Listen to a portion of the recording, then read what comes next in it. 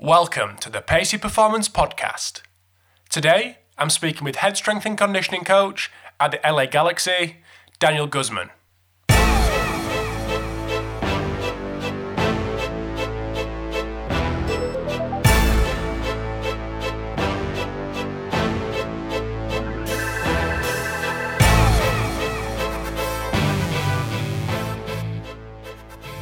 This episode of the Pacey Performance Podcast is sponsored by Vald Performance, the team behind the NordBord hamstring testing system. So the NordBord is the fastest and easiest, most accurate way to measure hamstring strength in under 90 seconds. So the NordBord gives you the right information so you can make the right decisions for your players at the right time. So it's already in use by over half the Premier League and dozens of other elite teams around the world. So the NordBord testing system is on its way to becoming the gold standard for measuring and monitoring hamstring strength. So if you are interested in getting to know anything more about the NordBord, you can visit Vald Performance, that's VALD performance.com, to find out more. This episode of the Pacey Performance Podcast is sponsored by Train with Push, creators of the Push Band. So the Push Band is the first scientifically validated wearable device to provide objective insights into your performance in the gym.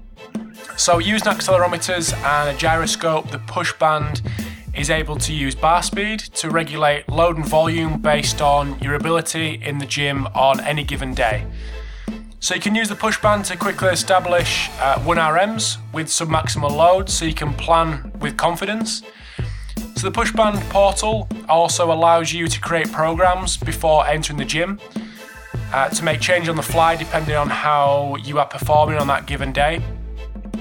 So you can customize everything from target velocity ranges to differentiating velocities for warm-up and creating working sets and supersets for yourself or your athletes. So if you do want to know more about Train with Push and the Push Band, get yourself over to trainwithpush.com. They also have got a great blog, so you can catch up with some guest bloggers such as Mladen Ivanovic and Dan Baker. So be sure to check them out at trainwithpush.com. Thanks for tuning in to episode 78 of the Pacey Performance Podcast. So today we have Dan Guzman coming to us from LA.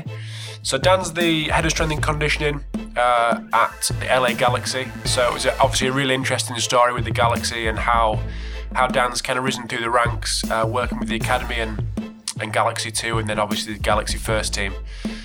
So with such big names, we obviously discussed the culture, which has been driven by Dan and a couple of his colleagues at the Galaxy, as well as kind of education for players and coaches, which is really, really interesting. So thanks for tuning in to episode 78. Again, would love your feedback on how the podcast can get better, anything that needs to change, or any guests that you'd like to see or hear from over the next couple of months. So enjoy the chat with Dan, and I'll speak to you soon. Hi guys, thanks for tuning in to the Pacey Performance Podcast. So today we've got Dan Guzman coming from LA. So welcome to the podcast, Dan. Thanks, Rob. Thanks for having me. Excited to get chatting up. Absolute pleasure, mate. So do you just want to give us a little rundown and an introduction on yourself and what you're currently doing? Yeah, sure. So this is my third season with the LA Galaxy. I'm currently head strength and conditioning coach. And right now my main role is to work with the first team with their strength, power, work in the gym, and then the movement stuff and ESD fitness that we do on the field. I also oversee two other strength coaches we have in the club, one with our Galaxy 2, which is like our second division, and then another guy with our academy who oversees the 18s and the 16s. Mm-hmm.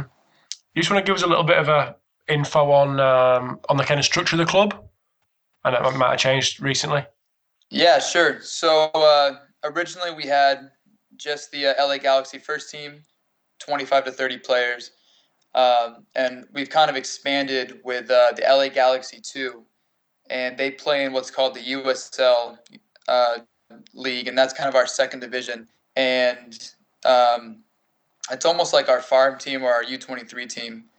And a bunch of teams around the league are now adopting this, and they're having their second team. Um, and it's a good place for our players to kind of go up and down the ranks as they kind of move up and develop. We also have our LA Galaxy Academy, and in the past, kind of how it is around the United States, that was just a separate team that was affiliated with the club. But the way we have it here is we have a full-time school here, a high school with the U18 and the U16, and so the kids are here all day. And it's been a great experience to help kind of educate them and lead them in their performance protocols and their physical development and their tactical development with the club. And so those kids are there from about 8 a.m. till 4 p.m. every day. And then our last small part is that we have a bunch of youth academy teams, U14, U12, and down. But they're not part of the school. They're just younger kids, still go to their own school, but coming on their own. So this may be slightly boring for the guys that kind of maybe from the US or are familiar with the system, but do you just want to give us a little bit of a kind of brief rundown on before all this kind of Academy and Galaxy 2 kind of came into play? Where were you getting your players from? Do you just want to give us a little bit of a rundown on the system? Yeah, definitely. So the way the MLS works, it's like other American sports where there's the MLS draft.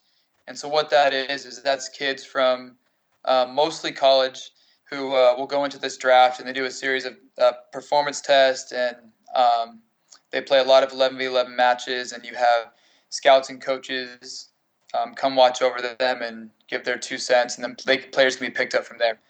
I'd say where the bulk of our players are coming from with the LA Galaxy is other countries or other teams. That's kind of what we're made up of. And so what happens is when you come into the MLS and you become, let's say you're playing for the LA Galaxy for us, the MLS controls kind of your rights. And so to move around within the country or move out of the country, the MLS will kind of control that. So it's kind of an interesting setup. We also have what's called a designated player, or a DP. And these are players that are much above the salary cap, and you can have up to 3 on your team, and I guess the teams can choose how they use that portion of their money to get 3 big players or spread it out around the club. That's up for them. The way that we've done it in the past is gone after 3 big players from across the country, out of the country, international. And then the rest of our players are players who kind of been in the league for a good amount of time. And then obviously then I guess the next step is as the Galaxy 2 and Academy have come around, we've started signing more players from there. But that's the general makeup of our team at this point and where we came from in the past. So is that kind of wage structure public? Do people know who them 3, it could be 3 guys that are earning more than everyone else? Yeah, I think as the MLS has grown, they try and really take advantage of kind of showing off who those guys are. And so people will know who's a DP, who's a designated player on each team. And then they kind of almost franchise that player for their club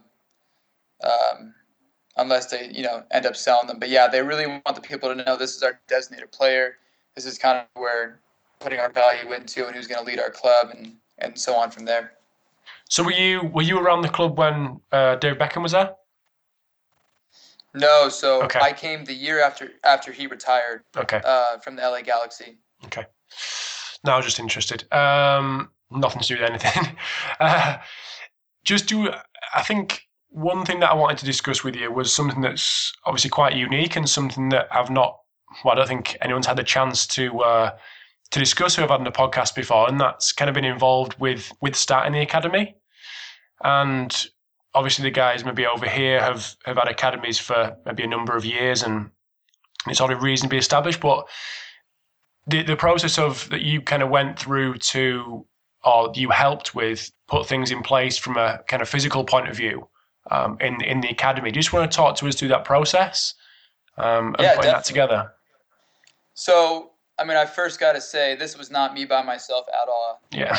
I like to say that our academy and our Galaxy 2 is kind of a value of the whole team we put together to make this process happen. I definitely couldn't do this on my own. Yeah, so what we were trying to do with our Galaxy 2 and our Academy is to try and make a similar model that kind of represented what we did on the first team and what could be applied with the second team and the Academy. Now, at this point, we just had the Galaxy 2 and the first team, and we had to look at what kind of manpower do we have to make sure that we could actually run our systems. I think if we had this elaborate system that, the highest quality we could get, no matter what it was, if we didn't have the right staff in place to run it, then it didn't matter how great the system was. So we wanted to start very simple and kind of have a very vulnerable conversation and say, hey, what can we actually carry out day to day? What can be consistent and what can give players the best product? And so we looked at, with our Galaxy 2, our warm-ups, our strength sessions, our movement sessions, our recovery strategies, and our data analytics program. And we kind of built it up from there. It was kind of a cool way to kind of see how this was forming out, to kind of compare with the first team and with the second team, where the benefits were at. And so we noticed real quick, which I'm sure with clubs that have, a full youth team kind of developed, you kind of notice that the younger they are, obviously more development, more education is needed. That a lot of these kids, from where we were getting them at, they'd kind of been bouncing around from team to team, or they just come out of a college program. So there's so many different ideals and beliefs of what's the best way to get me fit for a match, what's the best way to have me feeling my best when I play 90 minutes. And so when you're starting out on this brand new team, like I said, you're not getting a whole lot of backlash. Players are trying to make the squad. They want to impress the manager, want to impress the staff.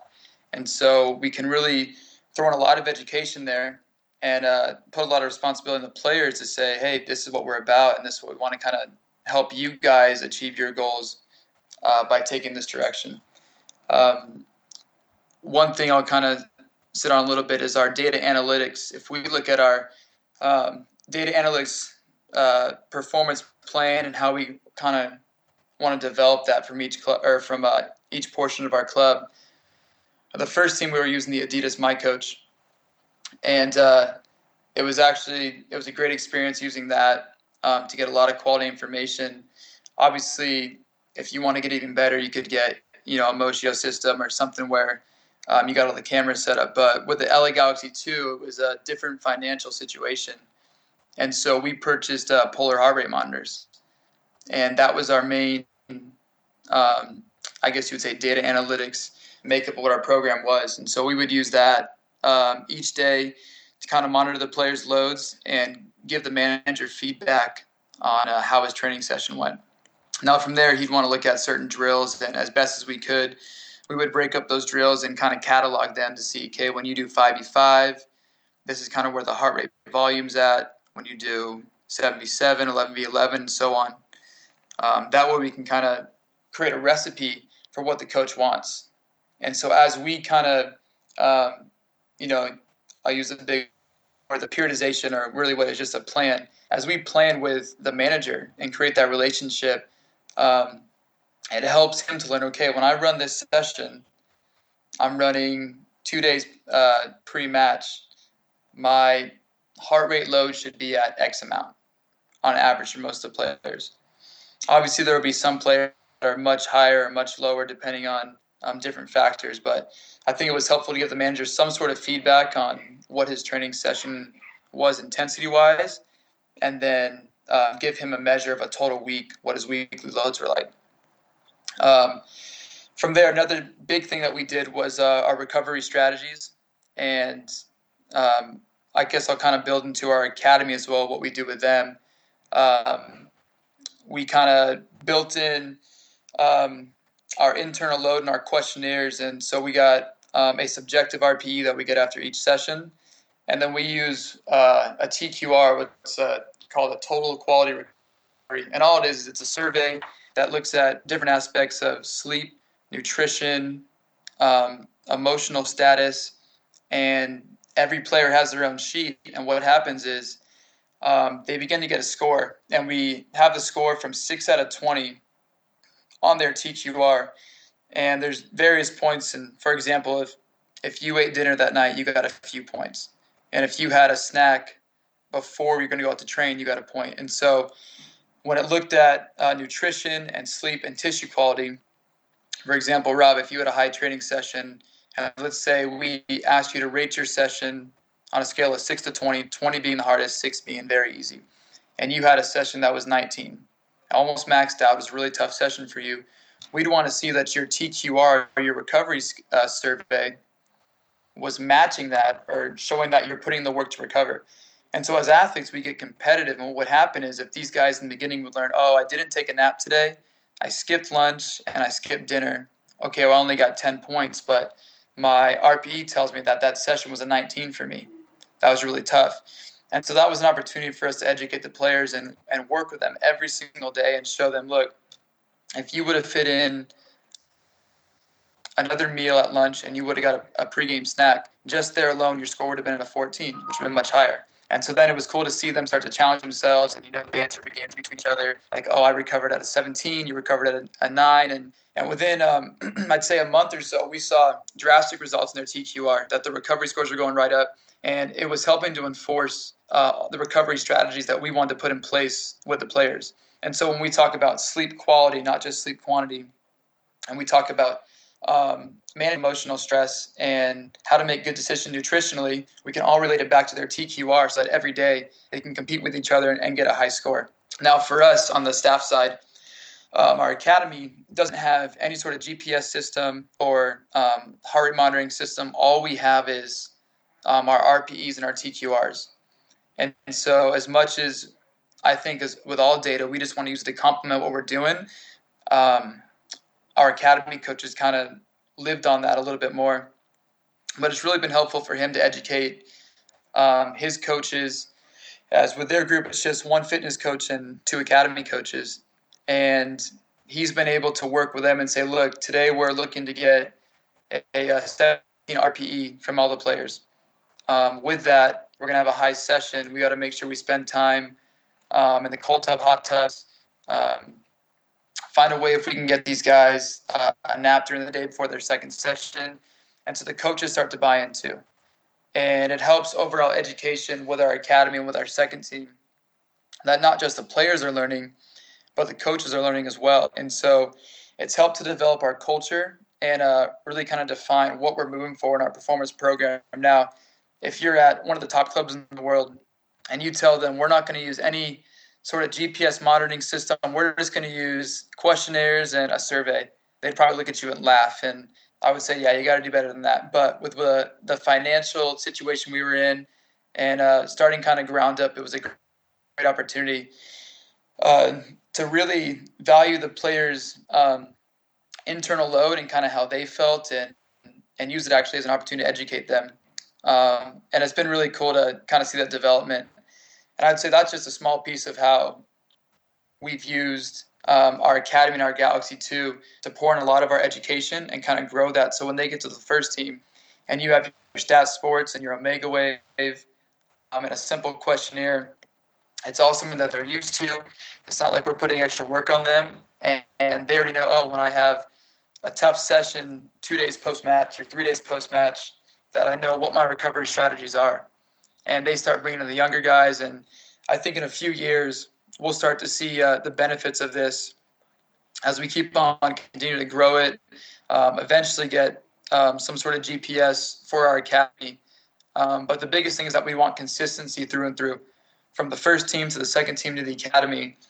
If I send a guy up or send a guy down from the first team to the second team to train for the day, I can give my fitness coach a card and say, hey, here was his load from the past 2 days. His subjective questionnaire showed this. Look out for A, B, and C. And then in a strength program, we'll adjust here. And like I said, we like to run lean and mean. We got a small staff. But for us, communication is the biggest thing. And I think the more we can communicate and I guess kind of be on the same page with all of our players from top to bottom as they move up and down, it makes it a lot easier on the managers and when they're trying to set up their training sessions. And as a performance staff, things kind of run smooth, and we like to say we're the man behind the man behind the man. We don't need to be in the spotlight, and so it makes our players look good, and we get a lot of respect to them. So it's been a cool experience for our club as a whole, I would say.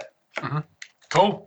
Very interesting. So one thing that kind of interests me is that kind of culture that comes down, like you say, from the first team, and how that would maybe be affected should the manager change, or should the kind of philosophy change because of movement of certain staff. Do you have a kind of a club ethos, a club kind of culture, which stays the same in the academy and Galaxy 2, that is kind of removed from that politics at the front end?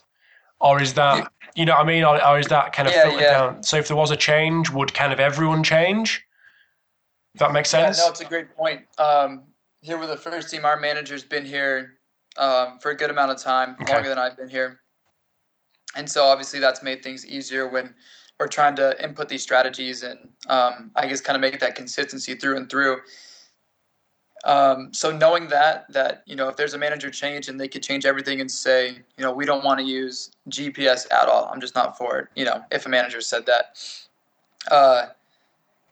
I guess kind of what we're building towards is that if we can make our performance program so strong, so consistent, I guess so trustworthy, that when a new manager comes in, we say, hey, look, this is what we got going on. What do you think about everything that's going on here? Do you trust this? That'll kind of sell itself. Now, if there is a change, I think a lot of things would change, maybe with the club philosophy. I think our performance program is pretty stable in what we got going on now. And even from manager to manager, first team, academy, second team, there's obviously different views and how they're going to bring up their teams in small ways. But so far, it's been pretty good to, I guess, kind of work with the different managers at each level and kind of show them, hey, our goal is to move your players up from stage to stage. And if we stay consistent with what's going on from top to bottom, they'll be bought in. I think this is kind of off topic, but something that's actually helped out as well is I'll do strength sessions for our coaches and kind of take them through our education of what our performance program is. So instead of our coaches just seeing that this is what, you know, player A is doing, player B, player C, I've kind of asked them, hey, are you willing to kind of go through it a bit and train a little bit? And they've jumped on board. And so we've taken them through full recovery education. You know, after a hard session, what are we trying to do? Their movement quality in the gym, you know, and that's simple stuff. They're not trying to play 90-minute matches, but if we're telling them, look, you've got hip mobility issues here, and I notice you have back pain because you're sitting most of the day editing film, that kind of stuff. And it's been really cool because the group started out with just one guy, and now we have 5, 7, 8 coaches sometimes training at different times, and they're kind of pulling each other in, but it helps with the buy-in because let's say we're having trouble with, you know, one of our midfielders doesn't really want to do his stuff in the gym, doesn't want to do his correctives. Well, now a coach in his own meeting who says, hey, look, I know this stuff is important. It's going to help you out here and here. I've been there. I'm doing the program now. You know, this is what's going to help you out. Now, obviously, I'm not saying that we're giving our managers and our coaches the same performance program we're giving our athletes, but the fact that they've been going through this education and actually get to experience it, it helps so much with the buy-in and what we're doing. And it's developed a lot of cool conversations that have come out of it. And now there's a little bit of banter there too with the players and with the staff. Oh, have you done your workout today? When's the coach training? It's been pretty cool to see from that end. I like that. It's cool, that. So just moving on slightly, something that we kind of discussed a little bit more informally before we hit record, and that was you working with players with mixed training ages coming from different parts of the world. Some people that have kind of won Champions Leagues and, you know, been exposed to certain members of staff who have got certain philosophies, and now they're like any club, I suppose, but even more it seems in the MLS, where it's you know, it's reasonably new and people are kind of coming from all different parts of the world with such a variety of kind of playing experience. How is that, from a performance point of view, how are you kind of mingling that together? and putting these guys in the under the same philosophy and the same roof? Yeah, sure. So obviously we get a lot of big name international players come to LA Galaxy, which it's great for our team, great for the club. But it's definitely a challenge because you'll have guys from different parts of the world, like you said. They've had much different experiences, the way that their staff is. But what's been really good to see is that these players that are coming from overseas, super respectful, super on board, and they understand they're going to the club. There's going to be a new philosophy. I'm kind of just got to jump on board. Now, that being said, I've tried to take a very straightforward approach with them and try and, I guess, meet them man to man and say, look, you've been doing this for an X amount of years. You've been successful with that. Why don't you show me some stuff that you like to do? I'll show you stuff that I think is important for you in the gym, before going to training, fitness stuff, and we'll kind of work through it together and we'll build there. Now, of course, there's going to be some stuff that could be questionable, maybe that I don't believe in, but I think by allowing them to do it at first and kind of showing them, hey, I'm going to do this with you. Why don't you take me through your core routine? Why don't you take me through one type of fitness you like, and the next 3 days you do my type of fitness? And so that's helped a lot because then the players are able to trust a little bit more and see, okay, I kind of like what's going on here. I'm still doing my own routine. I have my own routine, but we'll add in one of your stuff. And so over time, as the relationship develops, I think trust is such a big thing. If you can get your athlete to trust you, then they'll start to buy in with anything. And so what we see is that they'll have their own routines. Let's say we're talking about the gym, for example. Player A likes to do his core work on one day and his lower body power on another day and upper body 2 days pre-match. And so every week I'll throw in, hey, why don't we try one of my things, and then you can do a few of your things. Why don't you try 2 of my things, and we start to build it in. Before we know it, a month's gone by, and it's their routine, but now they're doing everything that as a LA Galaxy performance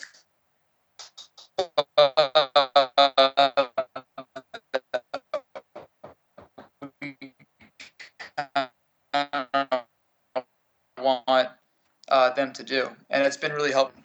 And they kind of know their bodies, but they trust us. Like, hey, you're the boss. Whatever you say, I'll go, but just explain it to me. Talk me through kind of what we're doing and why we're doing it. What's the why?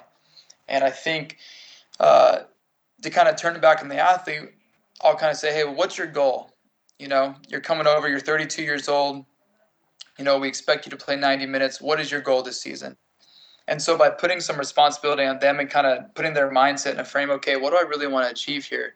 We get a lot better buy-in. So when we're doing an exercise and they say, hey, I really like to do this, and I can say, okay, for example, let's say it's step-ups. I like to do step-ups for my lower body strength. I say, okay, step-ups, is this in your whole plan, what you're doing? Is this going to help you achieve your goal? Yes, okay, let's do it. No, okay, maybe we should think about something else. And so that way we can kind of always relate back to their mindset of what is my ultimate goal here? Is my goal to play 90 minutes? Is my goal that I'm a super sub coming off the bench? Whatever that is. And that approach has worked well for a lot of players. Now, obviously, that's a lot of our older players. Our younger players, it might just be the American culture or a testament to the staff we have here.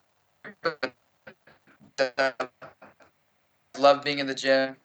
They love doing their movement skill on the field. They're kind of always looking for a way to get better. And so that's been really encouraging, and it's been helpful to kind of carry out plans with them because there's not a whole lot of questions asked. They just kind of jump on board and, okay, coach, that's what you said. Let's do it.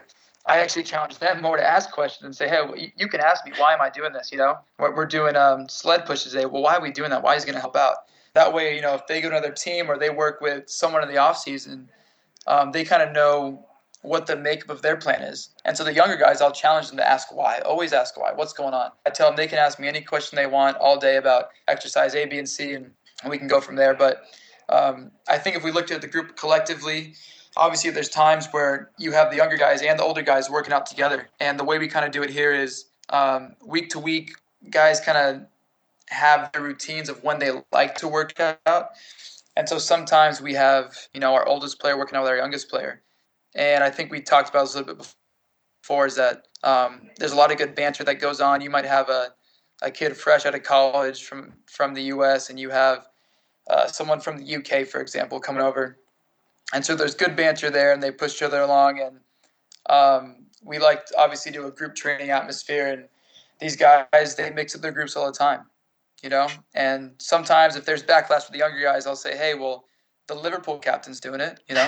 If the Liverpool captain can do it, I think you can do it, you know? And that's when they kind of come back, okay, I think you're right, you know? So it's been awesome. It's been good for the older guys to kind of take that leadership and bring along the younger guys and say, look, this is important. It's going to be a big part of your career. As far as what we do with our older players, obviously things have to be managed differently. The MLS requires a lot different travel than some of our international guys are used to. And so that definitely plays a role in what's going on. Our young guys might be able to train day after a match, jump in the gym day after a match if they played 90 minutes and break a sweat and get some of their lower body power work out of it. Whereas our older guys, they might need a few more days to recover.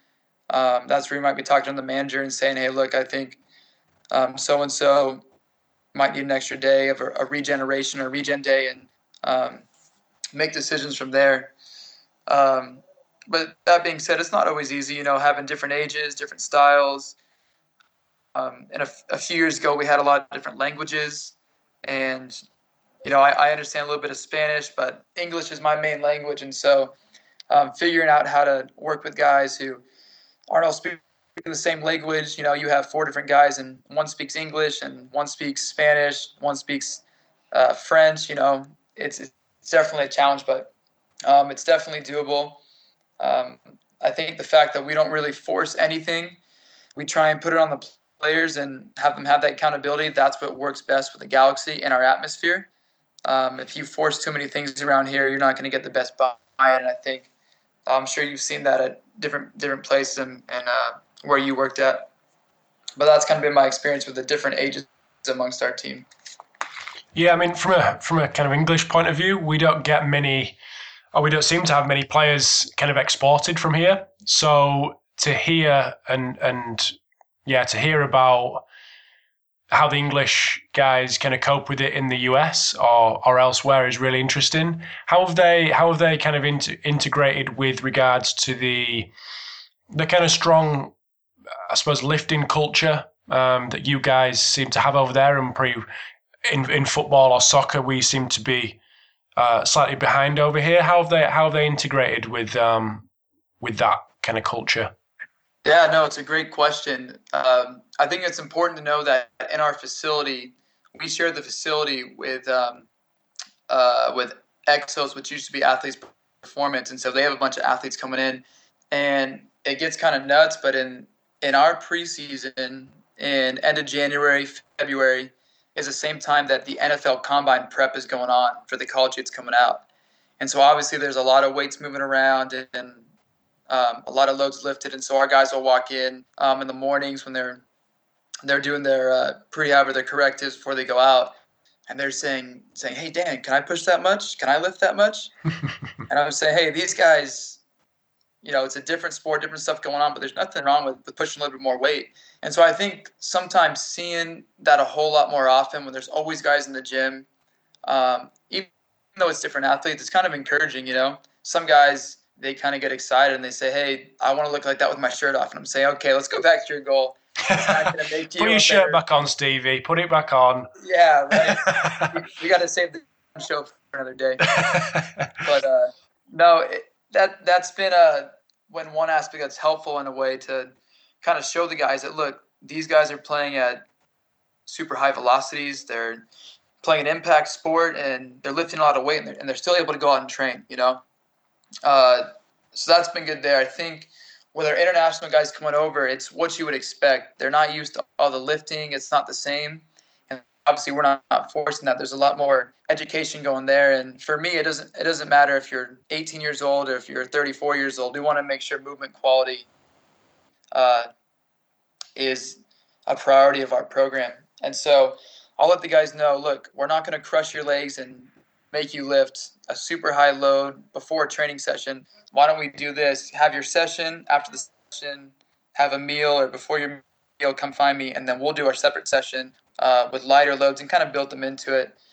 I think, like I said before, with the different training ages and styles, if I'm putting one of our international guys with one of our young American kids who grew up doing a lot of school and in their college programs, there's obviously a little bit of banter that goes there, but it almost makes the international guys feel safe. Like, okay, I can do this, Now, I'm not going to lie. Of course, there's a lot of bicep curls and tricep work going on at the end because, it's America and we're in LA and guys want to look good on the beach. But, it's still good, and these guys are starting to buy in. I'd say it's pretty rare, though, that we have some guys that will come over right away and, they want to crush the leg weights, a couple times after practice. We still have to have that education. There's still got to be the why if they're doing this, and that's where they're asking me, hey, is this going to help me on the field? And that's where I can explain to them. And some guys, they want to see their GPS loads and their Omega Wave scores and see, is everything I'm doing help me on the pitch? Which has been a good challenge for me and my staff. But I would say overall that they are buying in. Still, I think the American culture is a little more pushing the weights and, they kind of want to get after it. But the intensity is still there for the international guys. They have different stuff they like to do. And it kind of helps our culture all in all to teach each other about different styles, different movements of what the players like to do. And they kind of bring each other along, which is nice. Mm-hmm. Cool. Well, I just want to ask you one thing before I let you go. Obviously, over here, the distances are considerably shorter than what you're dealing with over there. You just want to give us a kind of a brief overview of, obviously, you're going coast to coast if you play in kind of New York. You just want to give us the kind of maybe 12 hours, 24 hours pre-game and 12, 24 hours post-game and what that looks like for a big, 4, 5, 6 hour flight? Yeah, definitely. So, flying in the MLS is a huge factor that cannot be overlooked. And I think especially being in LA where we are actually on, as far of the West Coast as you can get, it makes it a little more difficult. But all teams got to fly around. So at least everyone's dealing with that challenge at some point. I would say things that we try and control as a club is 24 hours before flight.